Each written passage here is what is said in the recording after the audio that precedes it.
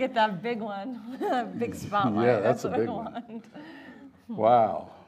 A lot of exciting things so far today, isn't there? Mm-hmm. SpaceX. We could call you Pagex. Pagex? If you had your own space program. Oh, what about Pagex? It's too hard. Too hard to say. That's exciting. So spacesuits, wow. Because we need atmosphere, you know. We are so used to the pressure of all this air going from us clear up into space, pushing down on us like a big reservoir of water. It's air that if we didn't have that pressure, we wouldn't do so well, would we? So we work under pressure all the time. I do. I do too. Yeah. I'm here. So we promised that this time we were going to talk about atmospheric pressure. And the best way to talk about that is probably to do some demonstrations. Yes. Don't you think so? All right, so unfortunately, I brought some stuff. These are some sponge balls in a plastic bag, and I want you to, let me just this bag it. Watch me flip it over. Whoa, look at that. Not bad, huh? One little ball. Little ball. There we go. I got a ball here, and this is a place where we can hook this pump. Okay. So I'm just gonna hook it up here. Let me hold it. Seems like I cross-threaded it. Do you know what that is? That's when you don't get the It's a thread bad straight. thing. It's not a good thing. There. I got the pump hooked up. I'll turn this around so we can see the little balls. Girls seem to do that a lot. Turn upside down. Cross thread. Oh, cross thread, yeah. So the guys. All right. So now, if I use this pump to pull the air out of this bag, and it's got a little check valve, so it'll let the air come out, but won't let it go back in. So I'm actually going to pump all the air out and make a vacuum in here. There'll be no air inside the bag. At that point in time, the incredible pressure of the atmosphere will push down on this bag and these balls. We'll smash them. Yeah, should we try it? Okay, should I run the pump? Good idea. Good Pump, idea. pump. See, if you look, it's starting to pump. Oh, I You can see? see that. It's getting pumpy. Look at that. Now we're getting to the point that the balls are starting to feel the pressure of the atmosphere coming down. Some on days them. are like that, aren't they? They just Poor balls. smash us. Oh. Poor little balls. Can you see how messed up they are? So they're all squished. And what happened is this bag has the atmosphere pushing down on it. It had some air pushing up because the air pressure was going into the bag. If I were to open it back up, pull it back just a little bit here, and break the sill, then notice the air came back in and the balls, Inflated. no balls were injured in the filming of this sequence. See? They're fine. Isn't that great? So far we've done nothing. Okay. Let's try it love that. again and see if we can focus in. This is a little container. It's got a spongy ball. We could use yours. Okay. Okay. Yeah, whatever ball you choose. We're going to put it in there. Here's a little lid with a sill. And there she goes. Time out, time out, time out. She's back. Okay. It's nice you come back. Okay. Okay, thank you for helping there. Okay. This is my little silicone sill I put around there. Okay. Okay, so this is a little pressure container, and I've rigged up my pump so it'll fit on here so I can pull a vacuum here. As I pull all of the air out of this container, what's going to happen to the ball? Well, it should become smaller. Should become smashed, right? Yeah. Here we go. So pump, pump. It's a good vacuum. It's It didn't not get working. smaller. How come? There's too much air in there. Too much air. There's no air. It's a vacuum. But the atmosphere can't push down on it. The atmosphere is pushing down on the lid. Oh, yes. How wasn't that tricky? It was. So now we're starting to understand atmospheric pressure is pushing down on top here. And if you look, this is all caved in because it's been sucked down. If I pull up the little plug here, you'll hear the air go back in. Right? And it's still. Did you just make What? that sound with your mouth? Or was it really gone? That's all the science we have time for tonight. Okay. So, a I lot know of you people didn't. would say, you know, it'll go flat just like it did in the bag. But in the bag, we took the air out, but the atmospheric pressure was pushing down on it, Yeah. right? Yes, I learned that. Now, you might say, well, what happened to that plastic bag? Oh, I would. It actually is well- way over there. That was a pretty good throw. That was a strong Came arm back. right there. Came back. The thing about a plastic bag is that it's plastic. And so the air is pushing down on it, but there's other air going in here pushing up. So it's just, but when we take all the air out, it flattens it right down, doesn't it? It did. Now, this reminds me of one of my first inventions. Seriously. When I became very interested in converting the world's first hydrogen car Okay. in high school, I needed to have a way of mixing hydrogen and air in the perfect ratio so it would burn well. So I had to make a thing called a carburetor. A carburetor is a device that goes on an engine that mixes fuel and air in just the right ratio so they burn properly. So I invented this little carburetor that had a rubber stopper in a big flask. And I put 2 different sizes of tubes in. So the ratio of the sizes was exactly the ratio I needed for the correct mixture. And then I brought air in one, hydrogen in the other. But for it to work, the air and the hydrogen had to both be at atmospheric pressure.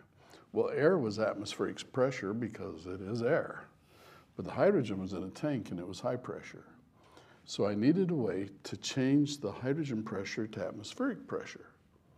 So I took a plastic bag and I stuck a tube into the bag and wrapped it with string and tied it. And then I turned on the hydrogen so the bag started to fill. And when it was half full, I knew that the pressure of the hydrogen inside the bag was the same as the outside air because the air was pushing down on it.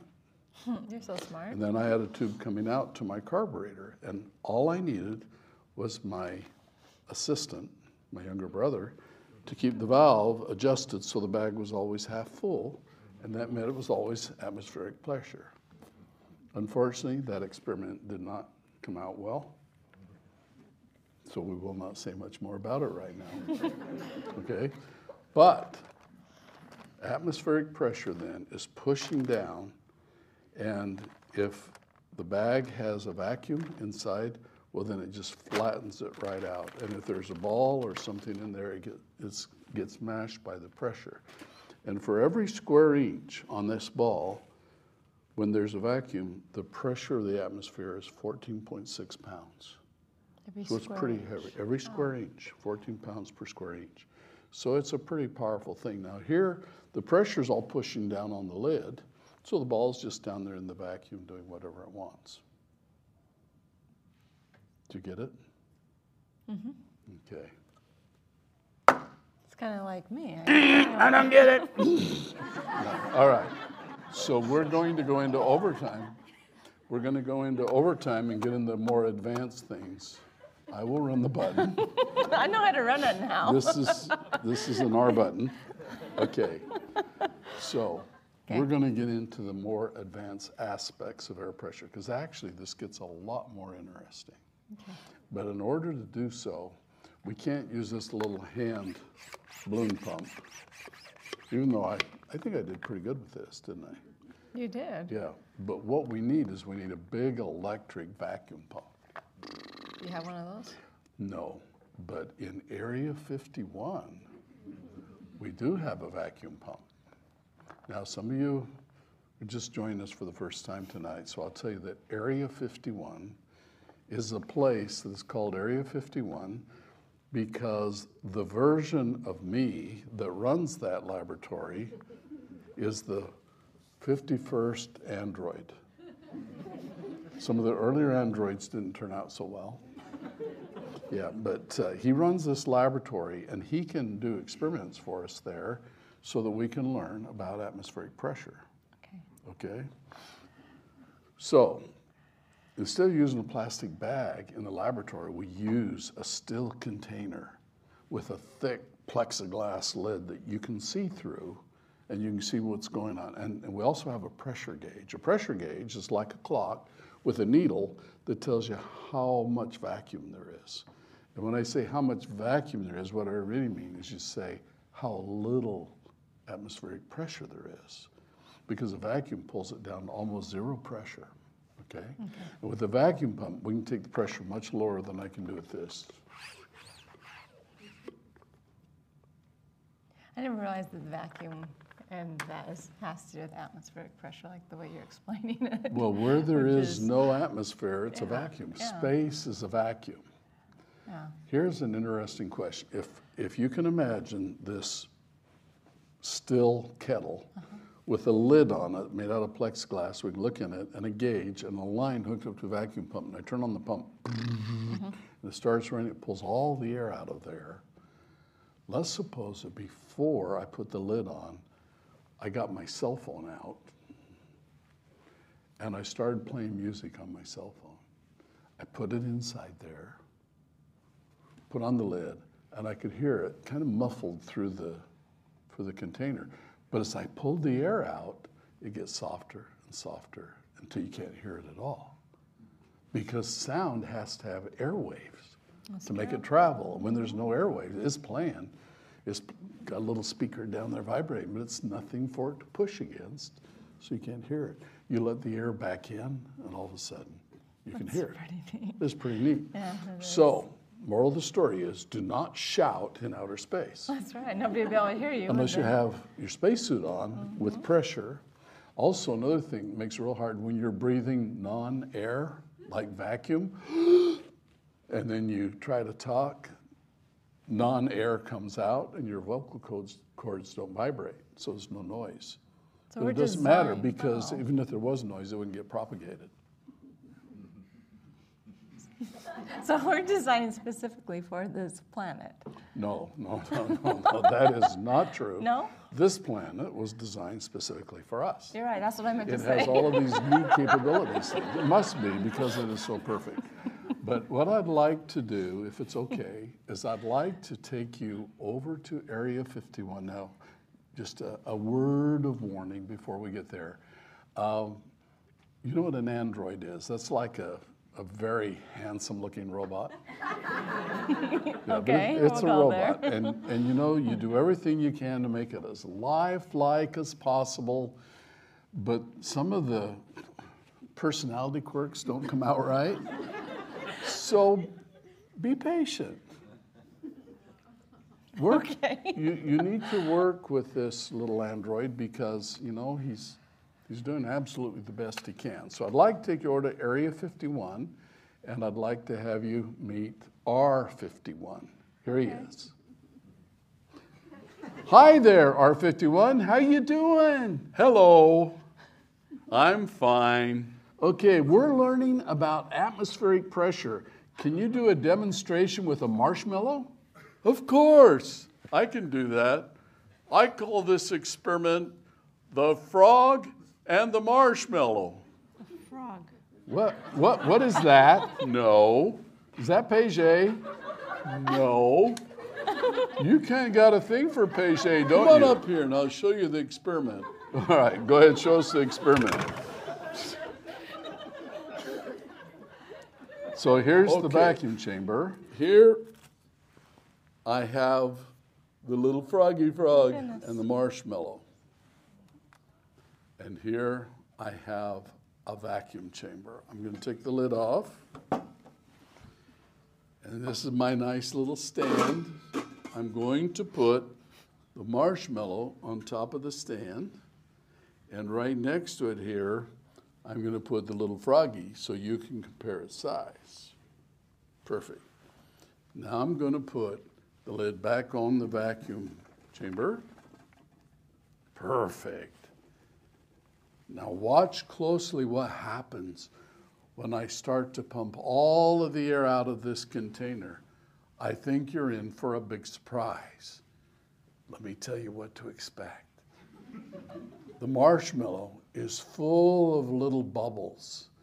And so as the air pressure stops pushing on the marshmallow, those little bubbles are going to push out. And if you watch carefully, my hypothesis is that the marshmallow will start to grow bigger and bigger and bigger. And as you watch the needle on the vacuum, and the vacuum gets stronger and stronger, pretty soon all of the gas is going to come out of the marshmallow. Then it's going to start to shrink back down to its normal size. But then when I'm all through, and the marshmallow's the normal size inside this vacuum, then I'm going to open the valve and I'm going to let the air pressure rush back in. And without those little bubbles pushing out on the marshmallow, the air pressure is going to mash it. And it's going to make it as small as the frog. Now watch. Here we go.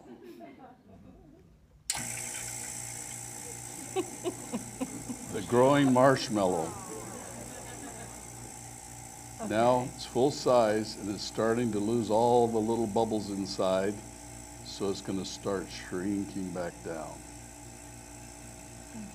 until it gets back down to normal size. But all the little gas bubbles have gone out of the marshmallow. Now we start letting the air in. Watch it.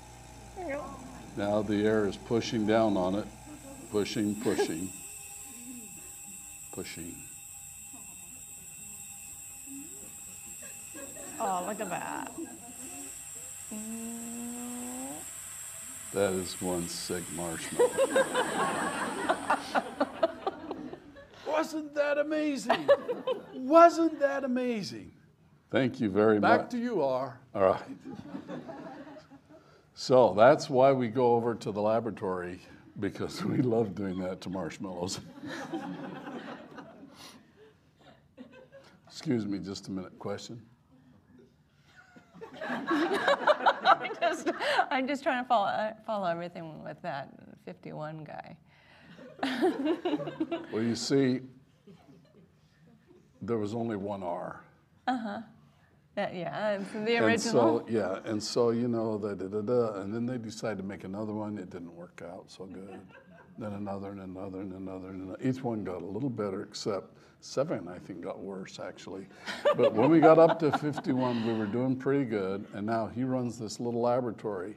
And since he's the 51st R, we call him R51. What was he wearing under his lab jacket?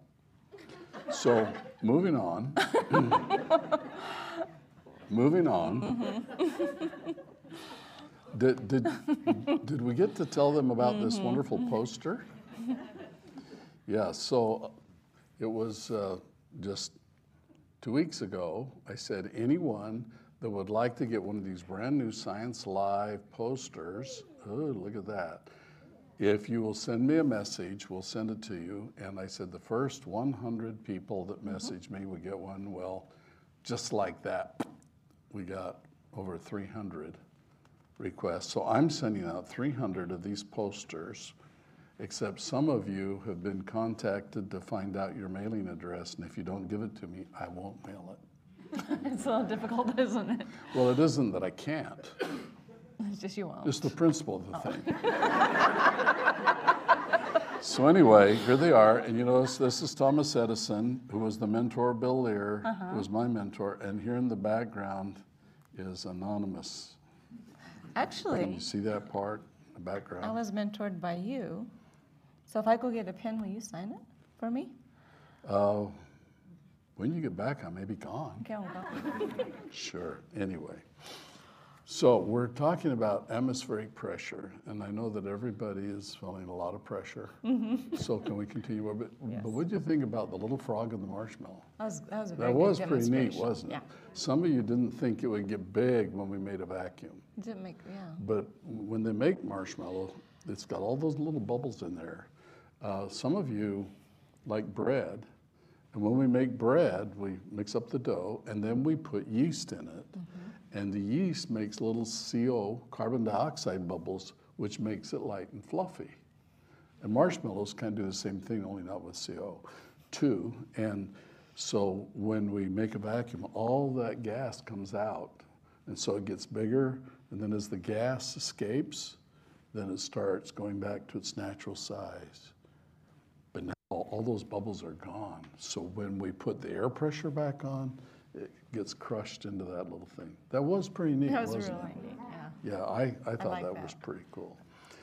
But there are things you can do with atmospheric pressure that are even more astounding. In fact, something that I think would surprise a lot of people. Did you know that you can boil water? Me personally? Yeah. You can, okay. Yeah. If you heat water up to 212 degrees, it boils. It's called the boiling point, right? But it's a little more complicated than that. It's 212 degrees at sea level. But if you take your water and hike up to the top of a tall mountain, you're so high up that there's less air pushing down on you, so there's less barometric atmospheric pressure, and so the water boils at a lower temperature. How come? Remember, water are molecules floating around in liquid form, and when they get hot enough, some of those molecules escape out of the liquid into water vapor or gaseous form. And how hard the air pushes down on the water determines what temperature it takes to make it boil. Does that make sense?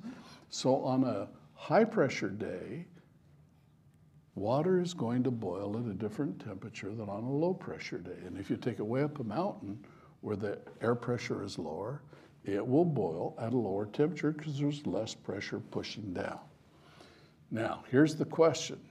So you can boil water below 212. Has anybody ever seen a pressure cooker? Yes. A pressure cooker is a big pot you put on the stove, and sometimes people put bottles in that they want to can with, and they want to kill all the bacteria. But 212 degrees isn't always quite hot enough to kill the bacteria. And so that's why we have a pressure cooker. And the pressure cooker has a little place where steam comes out. You put water in the bottom, heat it up, steam starts coming out, and then you put that weight over the opening, and it blocks off the steam. And since the steam can't get out, the pressure gets higher and higher until finally there's enough pressure to lift the weight. And the weight is a very precise weight for that particular pan. And so that raises the temperature above 212 and gets it hot enough to sterilize the food. So that's called pressure cooking. And it just takes a little pressure to get it to boil at a higher temperature. If you go into a hospital and they're going to prepare instruments for surgery, they put them in an autoclave. That's a steam sterilizer, but the steam has to be hotter than 212, so it's a container that closes, and you can then pressurize it so the steam will get hotter. What I'm wondering about, what if you put it in R51's container and you pull out some of the air and make it a vacuum? How low of a temperature can you get the water to boil? Do you think you could do it at 210 or maybe 205? Maybe we could set a world record and get water to boil at 200 degrees Fahrenheit. How many of you think we could do that? Okay. A world record. What about 199? That'd be a world record, wouldn't it? To think that you could get water that's only 199 degrees to boil, that would be amazing just by putting it in a vacuum. Is anyone noticing that she's not very impressed? Yeah, We should have rehearsed this. we should have. Can you- Tell me what I Can should you be. give us just a quick timeout? Now, when I say this, oh, wow, that'd be great. Okay. So how many think we could do that? I do. Oh, wow, that'd be great. Wait, how did it go? Tell me again. I think you can do that. I am definitely operating under pressure today. Okay. Well, I wasn't sure how low of a temperature we could get water to boil. So I did a science fair project to find out. Yeah.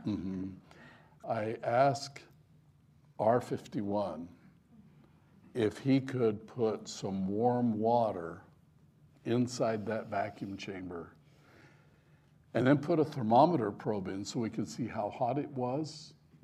So we could watch the temperature and then pull a vacuum, and as the vacuum develops, I wanted to see if it would still boil. Now I know you can make water boil a lot cooler than 199 degrees. But what if it was only 190 degrees or 175? That'd be amazing. That gets iffy. What would really impress me would be if we could get the water to boil at just 150 degrees. Most people have their water heaters in their home, you know, you fill your bathtub with or something. We have those set right around 130, 135 degrees. What if you get water to boil just coming out of the tap like that? Well, that would be impressive. That'd be really amazing. That would. And what if you could make it boil at 120? That would be, yeah.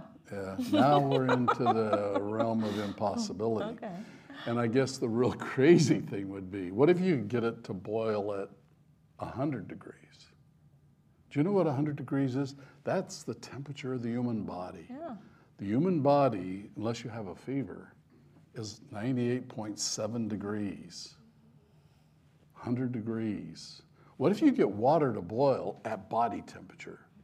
Plain old water. That would be shocking, wouldn't That it? would be shocking. I think we should call up R51 and ask him to put some 100-degree water in his thing, see if we can make it boil. Okay. I'm going to put on my R glasses so that he'll be more comfortable. Okay. Since he's copying. Okay. Hello, R51, are you there? Boiling water. Yeah, can you make 100 water degrees boil at Fahrenheit. 100 degrees? That's the temperature of the human Who's body. listening? I'm not sure, R1, if we can make boiling water at 100 degrees, but we can try it. Let's try If it. you think it can be done, well, then you came way before me. Well, I don't know. So here's how we'll do it. I've got a nice beaker of water, and it's warmed up to body temperature. It's just over 100 degrees.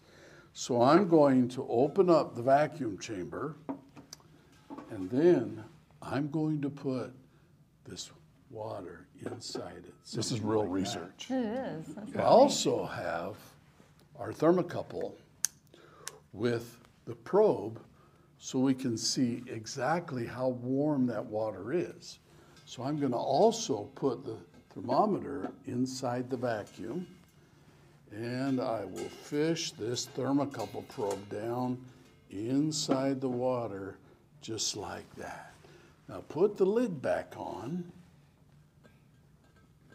and then I'm going to let you look inside, and I'll turn on the vacuum pump. You'll be able to see the temperature is just a tiny bit over 100 degrees. And watch the meter as the vacuum gets stronger and stronger. It takes all the air pressure off the water. Now let's see what happens. Now look deep inside. Here we go. So there it is. Can you see the beaker? I can see the the temperature is 100 degrees. And you can see the gauge going down as the vacuum's getting stronger, but it's not boiling, is it? Nope. Okay, well, we tried.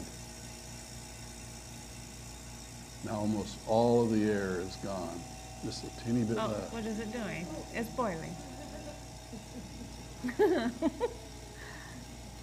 You did it. We did it. You and Look, R51. it's boiling. Oh, it is. It Look is at that. boiling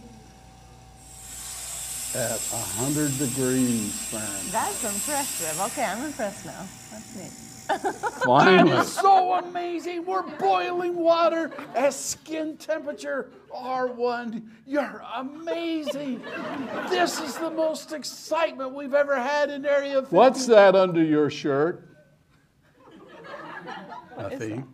What are you hiding? Under my lab coat? Yes. It's my very handsome body's all. Oh my God. Stop it. Just show us what's under your coat. You're I don't think you're being very social. It's